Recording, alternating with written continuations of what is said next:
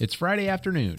We've locked the door because we need silence while we think and pray for the safety of Florida Kangaroo, and also because it's time for another edition of our weekly podcast, Tales from the Brown Desk. I'm Jake Rigney of Rigney Law LLC. With me as usual is my law partner, wife, and the waterer of my desk plants, Kassi Rigney. Our host is Terry Ulm. Friendly reminder, Tales from the Brown Desk is a free-flowing conversation involving two foul-mouthed attorneys. It may include graphic descriptions of sexual activity, violence, and jokes about Canadians.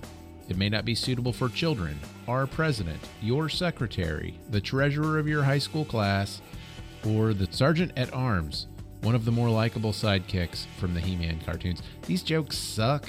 I don't know. I need writers. Listener discretion is advised.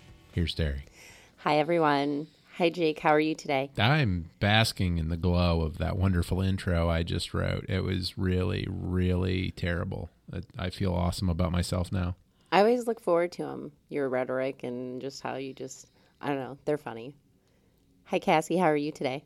Hi, Terry. I'm well, thank you. Good. So today we're going to continue our series, A Walk Through the Criminal Justice System in Indiana. Part 7 of 72. So last week we talked about the pretrial conference in criminal cases. And this week we're going to continue our walk down the swamp, through the swamp, and take the next step. And that is negotiating and plea deals. So my first question is I've run across different terms for plea deal, like plea agreement, plea deal, plea bargain. Yep. Do all of these terms mean the same thing? Probably. It depends on the context in which people use it. But typically, a plea agreement, a plea bargain, and a plea deal are all the same thing.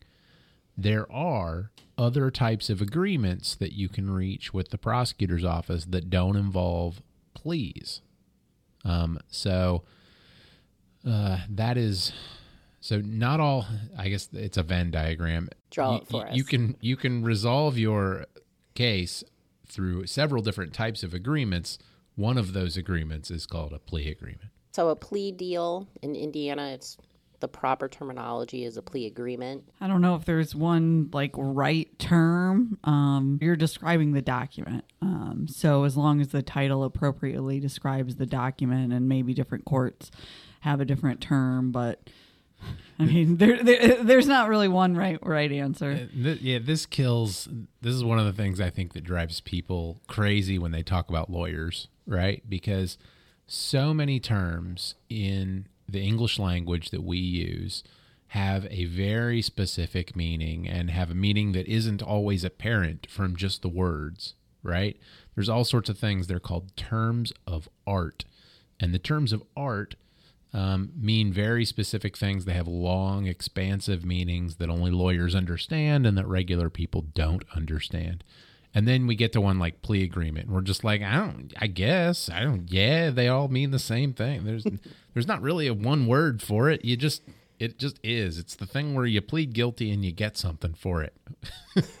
And it's not a term of art at all. Plea agreement isn't a term of art. It doesn't have a specific meaning or hold any sort of higher hidden meaning to a lawyer. It just means that a person is admitting they committed some crime and they're receiving some kind of benefit in return for that admission, and that there won't be a trial.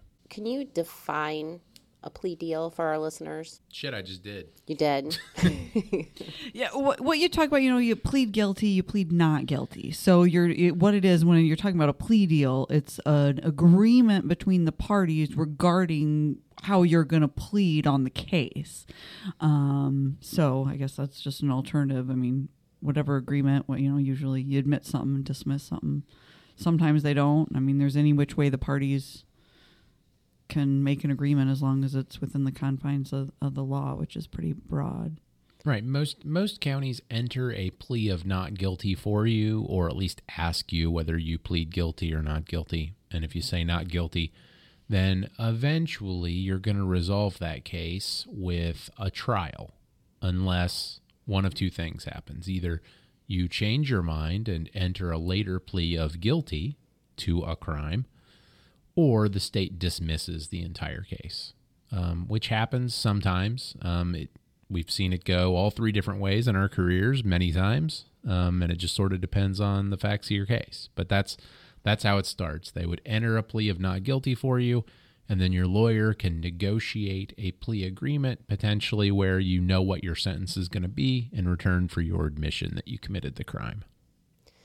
So if there are maximum and minimum sentences for crimes, why are plea deals even offered? Well, there's a big difference between 6 months and 2.5 years. And I mean, ultimately, you can enter a plea agreement which limits your exposure somewhere within the minimum and maximum range. If you also want to avoid trial through plea, you can just plead open to the court without an agreement. In that case, you plead to all counts and then the maximum minimum range. The benefit of a plea agreement is that you would cap, oftentimes limit what your exposure is. What you're charged with a range, charged with offense that has a range of a punishment. What benefit do you get if you admit to plead guilty, but you're still get all of that risk? Because it's a benefit to both parties. So both parties are giving something up. Both parties are getting something. We like to say if both parties walk away a little bit unsatisfied, then it was probably a proper negotiation. Are plea deals offered in all criminal cases? Not all of them, although they are offered in the vast majority of criminal cases. Even on murder cases, there will usually be some sort of plea offer at some point. Obviously, murder cases get negotiated by plea agreement much less often than lower level cases. But in almost every case, there's going to be some sort of plea offer. And that even includes death penalty cases. Sometimes the state will charge the defendant with a crime and seek the death penalty, but then offer a term of life without parole in return for his guilty plea. So, or her, I guess I should say. There are women who can commit capital murder, but there is no right to a plea offer. So the state does not have to make a plea offer. They do not have to resolve a case by plea agreement. They can choose to take any case they want to trial unless the defendant decides to just admit guilt without a trial. You're kind of answering my next two questions, and that was, are prosecutors required to offer plea deals? And from my understanding is that they're not. No, they're not required to, but like Jake alluded to and like I mentioned, if let's say the state's got you over a barrel, you've got a confession, you've got strong evidence, you don't want to go to trial. But you cannot work out an agreement with the state. You can plead open to the court, and the benefit you get there is taking responsibility, and that's a statutory mitigator. In theory, you should get some benefit in the sentencing. It's not often that happens because prosecutors don't want to negotiate themselves into trial, and prosecutors generally know what a case is worth in front of a particular judge, so they're trying to make an offer to the defense that is as close to what they think they'd get out of the judge as they can push the defense to, assuming they both agree that there would be a conviction. Now, from your experience, both on the criminal defense side and the prosecution side, do you think that most criminal cases are resolved through a plea deal, or do most go to trial? Most do not go to trial. I would say, a majority of the criminal cases that are filed are resolved by some kind of agreement, although it varies quite a bit depending on the type of case. For example, murders and serious sex crimes like child molesting and rape are not often resolved by a plea agreement. Those cases probably more like, with murders, I think it's less than 50-50. And with sex crimes cases, it's probably more like around 50-50 where they get resolved by a plea agreement. A lot of people don't want to admit to a sex crime because it carries obviously a pretty significant social stigma, especially child molesting. And a lot of people won't plead guilty to murder just because it carries such a long sentence that, it doesn't really seem like there's actually much of a benefit. But lower level cases often get resolved by plea agreement a vast majority of the time. Domestic violence, though, on the other hand, those types of cases are resolved by plea agreements much less often because the state has difficulty a lot of times obtaining convictions on those cases. And so because of that, those don't get resolved by plea agreement because most of them are going to get dismissed. That's not a commentary on the rightness or wrongness of the system or of the people who are involved in it or the people who choose not to participate in it. It's just, unfortunately, a simple fact of the system that we work in. How soon after charges are filed are plea deals typically offered? Well, technically, the state could hand a defendant a plea offer with the charging information. They could make one as late as the morning of trial.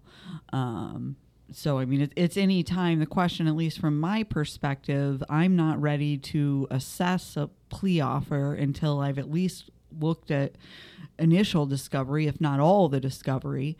But the state generally has already looked at that stuff, oftentimes, by the time they're charging or they see those items before the defense does. So anytime, again, like a lot, it's just flexible.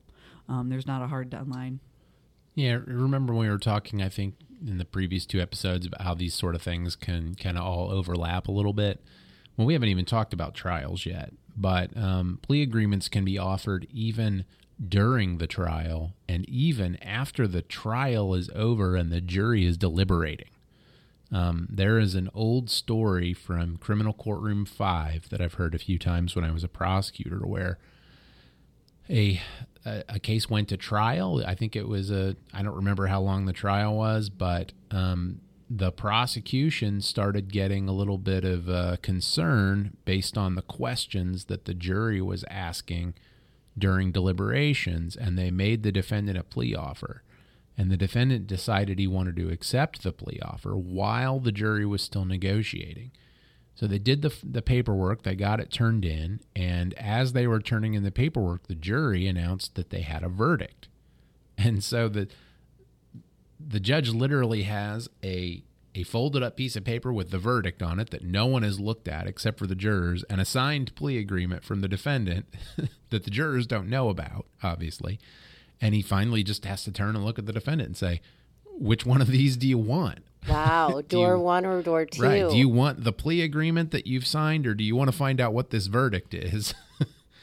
And he decided he wanted the plea agreement. And so they did the plea agreement. They did all of that before anyone looked at the jury verdict. Did they find out what the jury verdict was? And it was not guilty. Yeah. Oh, my God. Wow. Oh, wow. But you can't, that's the way it goes. And it's one of those things as a prosecutor, I remember getting jury verdicts and more than once hearing that a defendant's like, hey, can I get that plea now? And it's not. This is a one step at a time. And, you may be at this step and have to make a decision. It doesn't matter what the next step. Like, you only get this much information when you make this decision. And that didn't include the jury verdict. That too bad for him, but did that mean that the jury got it wrong? I have no idea. Only he knows. Yeah. Are plea deals ever taken off the table? Yes. Most plea agreements that I've seen have standard terms that allow for withdrawal of the plea agreement if between the time of it being signed and actually entered with the court, for instance, somebody gets a new case, some serious conviction from another jurisdiction, so they can be withdrawn. The defendant can withdraw it as well under certain circumstances. Right, but only up until the point where the judge accepts it, enters judgment of conviction, and sentences. Usually after that, everyone is stuck with it, whether they like it or not. There are some exceptions if the defendant, for example, was very poorly advised by his attorney about something.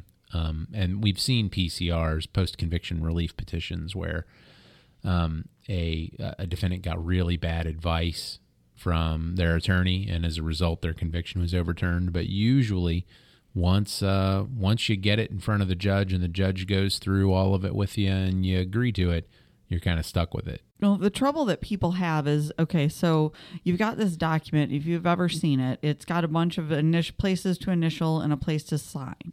And you review that with your attorney. Then you go in court. Not, like every judge I've ever been in front of me, seen this document before? You sign this? Just talk to your lawyer about it. You sign this to mean you understand it. And you're supposed to be saying yes, yes, yes. Well, even if you say all yes, the judge reviews it with you again on the record. And all of that is to protect the record. So you get people who come back and say, well, I didn't really understand, or it isn't really what we want. Well, the system has already set you up for that to fail because you already went under oath and said, I talked to my attorney. They answered all my questions. Yes, judge, I want this. Yes, you've answered all my questions. So plea agreements are contracts, and the system knows how to write a tight contract most of the time. Yeah, the system is designed to prevent people from sort of doing the buyer's remorse routine years later after they realize that, like, I mean, I don't know. I couldn't speak for any particular client. I'm certainly not talking about any particular client, but you sign up for 10 years because you're looking at 50, and these are just numbers I'm making up. This is not anything, but you sign up for 10 years because you're looking at 50, and it sounds like the right thing to do because 10 is way lower than 50. And then you get 5 years into it and you're like, fuck, 10 years is forever. Led me out of prison. I thought this was going to go by faster than this. Because 10 years is a long ass time to spend in prison. And so, sometimes you see buyer's remorse, people trying to get out of those agreements afterward. And it's real tempting, especially because 5 years later, it's a lot harder for the state to put their case back together. So if you can get your conviction overturned, they're going to have a hard time proving it, going back and trying you again.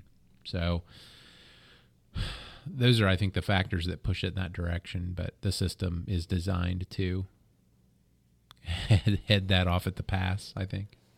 So does accepting a plea deal mean that you're admitting guilt? In the state of Indiana, you have to admit guilt to the crime you're pleading to. We don't have no contest pleas. You may have the term Alford plea. They're the same thing. You can't sit there. You cannot say the state can prove I didn't do it, but the state can prove it, or they can prove it, and I'm standing without saying anything. Indiana doesn't have that. In the state of Indiana, you have to admit that you did what they said you did. And if you tell the court that, they are supposed to reject the plea. Is there a such thing as a set term plea? And what is that, if there is? Yeah, it's pretty common. There's sort of there's what we call a set term plea, and then there's what we call an open plea. So to understand the difference, you kind of have to understand how sentences work. So for a level 5 felony, for example, the penalty range is 2 to 6 years. Sometimes with a plea agreement, you agree to plead guilty in return for just changing the range, right? So instead of looking at 2 to 6, the parties agree that the court it has to give him between 0 and 4, or between 2 and 4, whatever you like. Because technically the 2 years is suspendable, so really the minimum is 0. So you can just agree to change the range. That's called an open plea.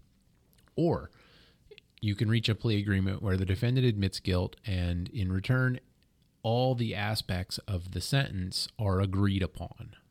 So, for example, in that case, we could say he pleads guilty to a level 5 felony. He gets 1 year in prison, 1 year on 1 year in work release, followed by 1 year of home detention, followed by 1 year of probation. So he'll get a 4-year sentence, and we're splitting it up 1 year in each of these components.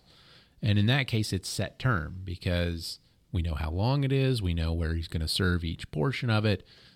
We know what his probation terms are going to be. So in that case, Chad has done what's called a set term plea.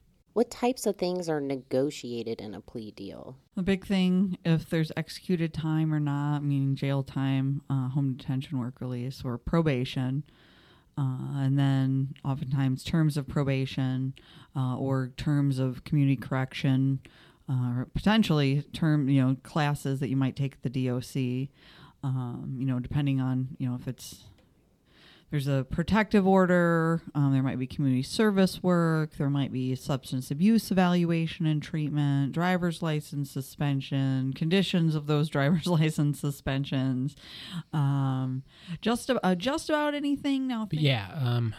Essentially you can negotiate anything that the judge has jurisdiction to include in the sentence. So if a license suspension is statutorily authorized by the Indiana Code, then you can negotiate the license suspension. I have actually negotiated specific terms of probation once or twice. Typically, you got to have a really good reason to do that, and it's got to be something that the prosecutor doesn't care enough about to get bent out of shape about. But I have done that where I went back and say, hey, look, we want this specific normal term of probation to not apply to my client because he doesn't have a problem with this particular thing or that particular thing. And they have agreed to it depending on what it is sometimes, but that's very rare. But yeah, it's anything the judge could do to you at sentencing is what you can negotiate. Can you negotiate a felony charge being lessened to a misdemeanor charge? Certainly. This is part of what the discovery process is for. We've talked about a probable cause affidavit, and that's a preview of what the evidence is. That's what the police officer thinks this case is about, essentially. Well, when the lawyers get going into the discovery process, you start interviewing witnesses and start seeing what it is. Certainly, maybe there's not a legal basis for the state to even pursue that anymore. Maybe it's too risky to risk the felony and, a misdemeanor's a way for them to secure some kind of conviction out of it. Or maybe they just think that's the appropriate charge. Sometimes you get into the discovery and the state will dismiss, if the police got the witness statement wrong or made another error. Is a plea deal the same as a conviction? In Indiana, yes. Now, there might be even in Indiana, not necessarily. Almost always. They do have occasionally what's called a deferred conviction, deferred judgment, where they put you on probation or some similar sort of program, and if you successfully complete it, they just dismiss your case. But if you fail to complete that for any reason, then they just go forward with the plea that they've done and enter judgment of conviction against you. So that happens. It doesn't happen very often, especially not anymore. There used to be a court in Marion County that would do those on a somewhat regular basis, but that court closed and got turned into a regular old misdemeanor court downtown in the city county building. So shout out to community court. But that doesn't happen very often, but in theory, you can plead guilty and then not get convicted. The vast majority of plea agreements in Indiana result in convictions. I can't even think of a court that still does deferred judgments. When they do them, they're not titled plea agreement. They're called a deferral agreement when I've seen them as well. So, yeah, back in community court, the ones they did actually said, like, you had to do a factual basis, and then the judge would withhold entering judgment of conviction. So it was, a full-on plea agreement. But so it sounds like that's like what our diversions are now, except the court would just hold on to it and monitor it till the end of the period. Right. And the difference was that you couldn't go to trial after a deferred entry. Because you'd already made an admission. Because you'd already pled. So if you mess up your program, they just sentence you. In fact, the one I'm thinking of, they still do it in Veterans Court in Marion County. They do. You have to plead guilty to the crime, and if you fail out of the Veterans Court system, they just sentence you. The diversion, which is a different sort of way to resolve a case, and something we haven't talked about yet. In that, you don't plead guilty, you just agree to do some stuff, and if you do it, they dismiss your case, which is probably sounds no different than the thing I already described, and it is a very fine difference, but the big question is just whether you retain your right to a trial or not. Technically, on a regular old misdemeanor diversion where you agree to do some stuff and they agree to dismiss it if you do those things, if you come back later having not done it, you still have the right to a trial. And so that's the small difference, is what happens if you fail those two different programs. One of them you just get sentenced, and the other one you have a trial. Is it the prosecutor that always initiates the plea deal, or is it ever the defense attorney that might initiate it? Well, I mean, the defense can. I think Jake and I both agree that it's a stronger position to make the other person make an offer first. But again, I mean, there's an art to it. There's not a fine line. There's no, here's how you negotiate step 1, step 2, step 3, and with hard recommendations. Every case is different. You're negotiating on the facts, the law, with the other person, because you may negotiate differently with a different person. Some prosecutors are nicer than others. Some are more receptive to certain arguments than others. Are plea deals public record? Yes. That is it's a pleading that is filed in court. No, it doesn't have to be. I have seen there is a court that doesn't do written plea agreements. But it's on the record one way or another, either announced in open court or in writing and filed with the court. And those proceedings are open to the public. So any person who wants to get information about the proceeding can do so by contacting the clerk in that county. So they are always on the record in some way. Yeah. What happens if you don't take a plea deal? Ultimately, it doesn't change your position. You're charged with a crime. You can admit or you can go to trial. Yeah, or you can wait and see if they dismiss it.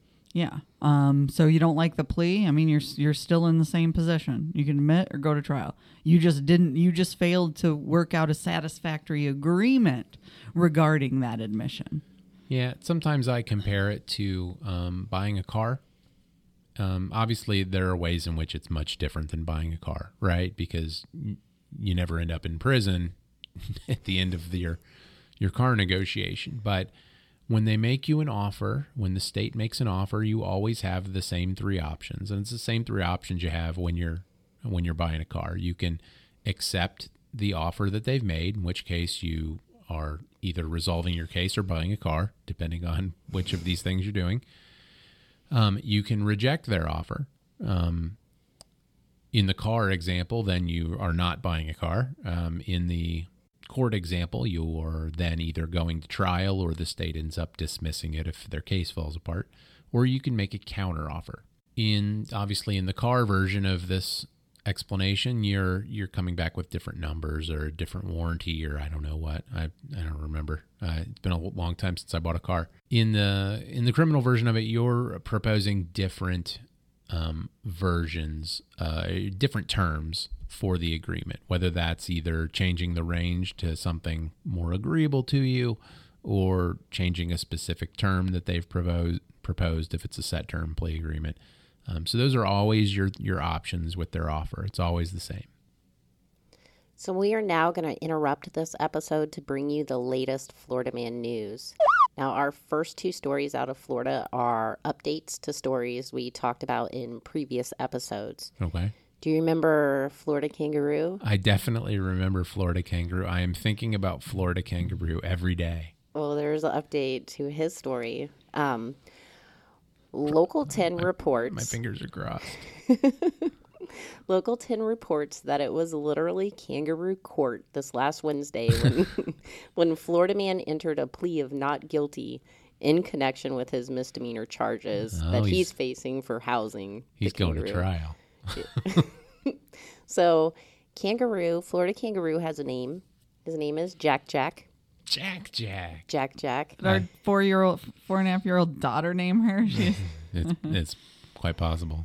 So a new development, I just came across how long it took the Florida police to corral Florida kangaroo. It was an hour and a half, and they managed to put a rope around his neck to put him in the car. Oh. I am still confused about the decision to put a wild animal in the cab of a car. Yeah, that was poor. That was a poor choice. Yeah, and the day after Jack's, well, they say rescue, I would say apprehension. Right. Florida man organized a fundraiser, free Jack on GoFundMe, in hopes to raise $25,000 so he can move to an area that it's zoned properly and he can have his kangaroo. Give me money or I'll break the law again. Brought to you by Florida Man. So should I just find out what cute animal demands to be resided in wherever it is I want to move? And then, I mean, because this isn't for free Jack. This is to get Florida Man a new home. Right. That's a dick move, Florida Man. Stop pimping out Jack for your own financial gain, bro. That's not cool. I'm Team Jack all the way on this. Well, Florida man's not having much luck with his GoFundMe, with his free Jack. With his $25,000 goal, last checked, he raised $805. Damn, that's still too much. That is too much. Yeah. So moving on to our next story update. Do you remember the miracle COVID cure that was being sold by that church down in Florida? These guys, yeah. QAnon, yes. I'm scared to even talk about this again because those guys can really there's a lot of them. Well, Forbes reports that the Florida man and his sons that sold the toxic miracle COVID-19 cure has been arrested in Colombia. So he went to Colombia with just one of his three sons, and they were selling the miracle cure there out of Colombia and shipping it to the United States and to Africa. But Colombia authorities arrested them on Tuesday, and they are set to be extradited back to the United States. Why are they being extradited back to have they been charged in the United States? Yes. Remember, they failed to appear for court. Well, that was just like the FTC or something. Oh, that wait. was just It was a civil thing, so I shouldn't go to... Well, in July, it says because the Florida man and his three sons were federally charged with conspiracy to defraud the U.S., conspiracy to defraud the Federal Food, Drug, and Cosmetic Act, and criminal contempt. Cool. Remember when I told you they were going to jail? They're going. They're in. It's almost like I knew. It's almost like I know what I'm talking about sometimes. It's weird. Well, at first I thought, it was like, how bad has it gotten if you have to run awry of Colombia's criminal justice system? Was my first thought. Colombia's like, six bricks of cocaine is legal, but you keep that miracle mineral cure shit the hell out of here, buddy. That's... Yeah, no bleach, please. Oh, that's just... It's so not... I don't... Like I said, I don't really... I'm glad we are talking about it again, but I also don't want to because I don't want to get like 7 billion negative Google reviews or something. From the far right. Right, from the QAnon army. I'm going to want you to cut that. Don't give these people any ideas. They already had the idea. But, geez, just stop, guys. Figure out some other way. Like, the rumor is that guy is Q. Like, he is the original... He is Q? Pizzagate, QAnon, child molester ring. That whole thing started with him. The rumor is. It's not confirmed. Interesting. Yeah, I don't want to get sued for slander. I don't know. It's just... I'll do it, Donald Trump. People are saying that's Q. People are saying it, not me. People. Smart people. Lots of people. Very, very smart people the best people that I respect are saying that. Okay, it's me. Because I don't respect anybody but myself. No, that's what Trump would say. I don't know if he's Q or not. I don't know. Maybe there'll be another update down the road. We'll see. So the next Florida story. Probably not. Well, I defer to you on these criminal cases. So This next story is a little disturbing to me. Oh, good. Just because I can see myself being this guy. Oh, great. Okay, that's a great lead-in. You can see yourself being a guy. All right. Well, doing what this Florida man did. Your man friend will really appreciate knowing that. So this person, you see yourself in this man's disturbing behavior. I do. So okay, so we'll just jump right into it now. Yeah, let's hurry. So let's run headlong into this. So Sydney Now magazine reports that Florida man was arrested for singing a derogatory song he allegedly composed for his neighbor. Florida man, who's 62, was sitting out on his front porch, insulting his neighbor with a musical number as he strummed his guitar. Mm-hmm.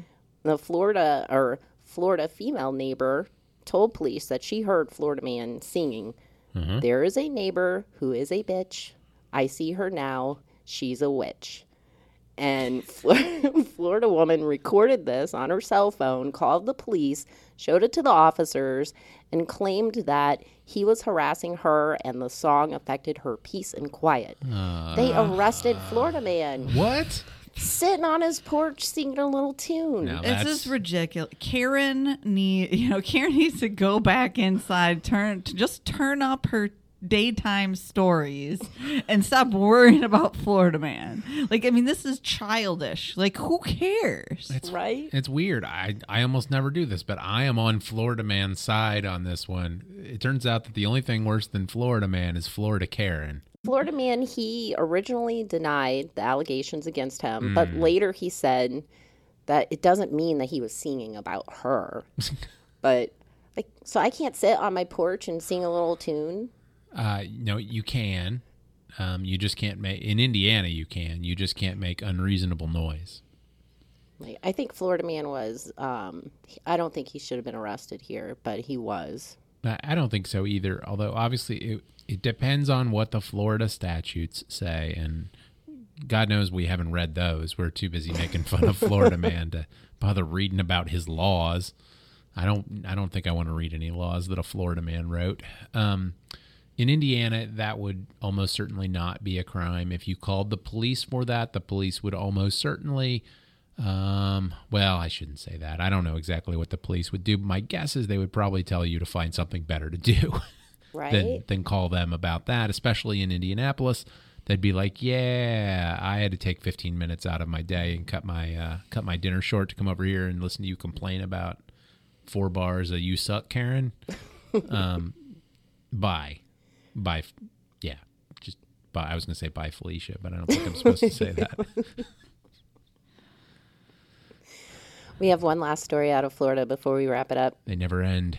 So the New York Times reports that Florida sheriff has ordered his deputies not to wear masks. He even barred visitors from his office I read about that. from wearing them.